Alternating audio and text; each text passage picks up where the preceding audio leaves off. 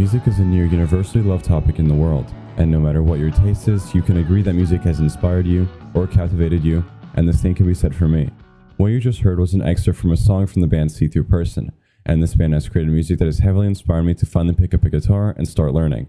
Please welcome See Through Person's bassist, Nikolas. How are you doing today? I'm good. Thank you for having me. No problem, man. It's great to have you on. Firstly, I wanted to ask, what prompted you to pick up an instrument for the first time? Did you have any inspirations, or did you play any instruments before you started playing bass? So it's actually it's a fun story. So I was in band in middle school. I played the saxophone, and I wanted to be in the jazz band really badly. They already had enough saxophones, and they did have a bassist, but I just really didn't like this guy. He just was not a nice guy. We did not get along. So I begged my mom to take me to Guitar Center and buy me like the cheapest bass possible, and I learned as hard as I could over the summer, and I ended up getting into jazz band and taking that guy's spot out of spite. So That's I sick. picked it up. How did the middle school band go?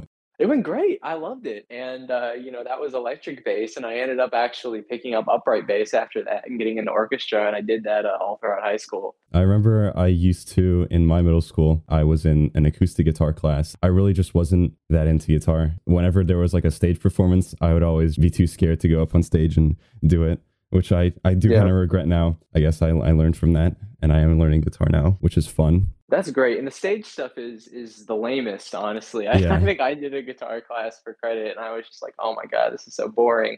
But, then when you take it home and you kind of learn all your favorite songs, like that's the best part. That's where it really is rewarding. Definitely. So in terms of See Through Person, how did you and the members of the band meet, and how did the band itself start? Yeah, so me and Ethan, who plays drums, have known the longest, and loops back around. He was actually the drummer in the aforementioned middle school jazz band. Mm-hmm. That's how long we've known each other. He's a year older than me, so I think I was maybe 12 and he was 13 or 13, 14.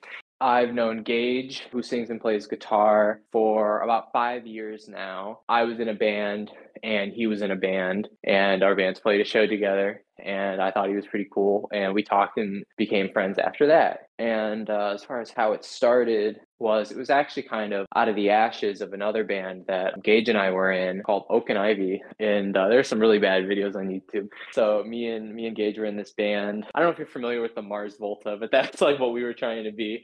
Very like psychedelic 7-minute rock prog songs. We were in this band, and then the pandemic happened. We were like, I don't want to do this anymore. This kind of sucks. We both really liked, emo music, but it never actually been an emo band. There's not that type of scene by us. There still really isn't. We decided to start one, and we originally had a different drummer. He was a cool guy. He just didn't work out. He ended up moving to Colorado. So I contacted my old friend Ethan, and we got to playing together, and it clicked really well. And that was that.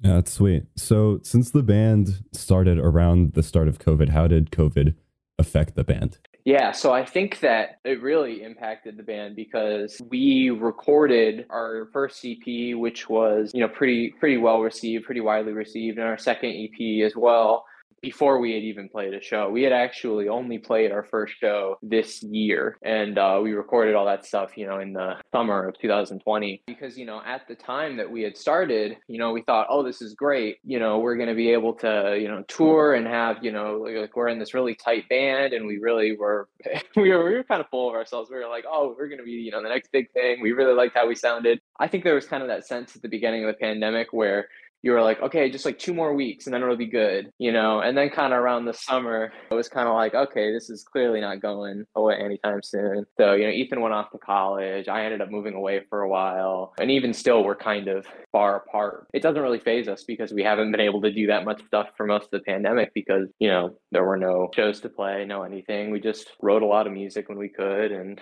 that was that. So what was the inspiration behind the band's name?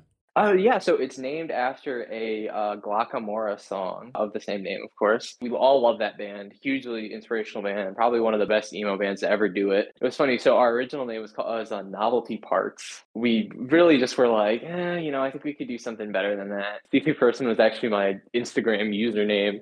So because I liked the song so much, I had stolen it from my personal, and they were like, oh, what about See Through Person? And I was like, yeah, man, it's a great band name, but I was really sad to give up that handle. Yeah. A band the size of See Through Person, even though it is growing, obviously, and that's great, it's not a full-time job, right? Yeah. So what do you do outside of the band, if you don't mind sharing? Absolutely. I am a college student. I took some time off, but I guess I would be about the equivalent of a sophomore in college, working towards my bachelor's in the program I'm in. It's called like music technology, but it's like audio engineering and stuff like that. It isn't a full-time job, but oh my God, it feels like it sometimes. And then, I do this year particularly, I've just been doing stuff like DoorDash and little, gigs for money because sometimes cool show opportunities come at a moment and it's difficult to, kind of hold down a traditional job and say, hey, I gotta be gone for 2 weeks or more with like a month's notice.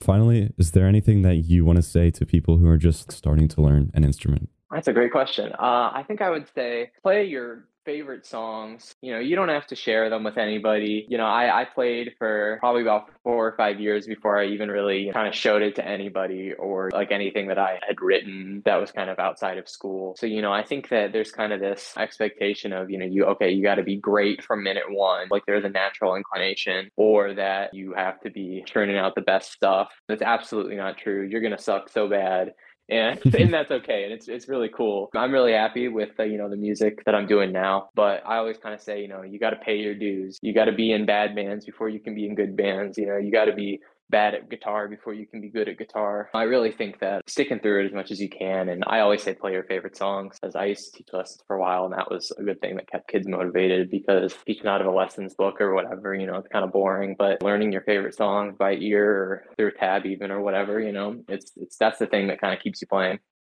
Yeah, man, that's honestly some pretty good advice. So yeah, that was Nikolas from See Through Person. Thank you for joining me today, and thank you for listening.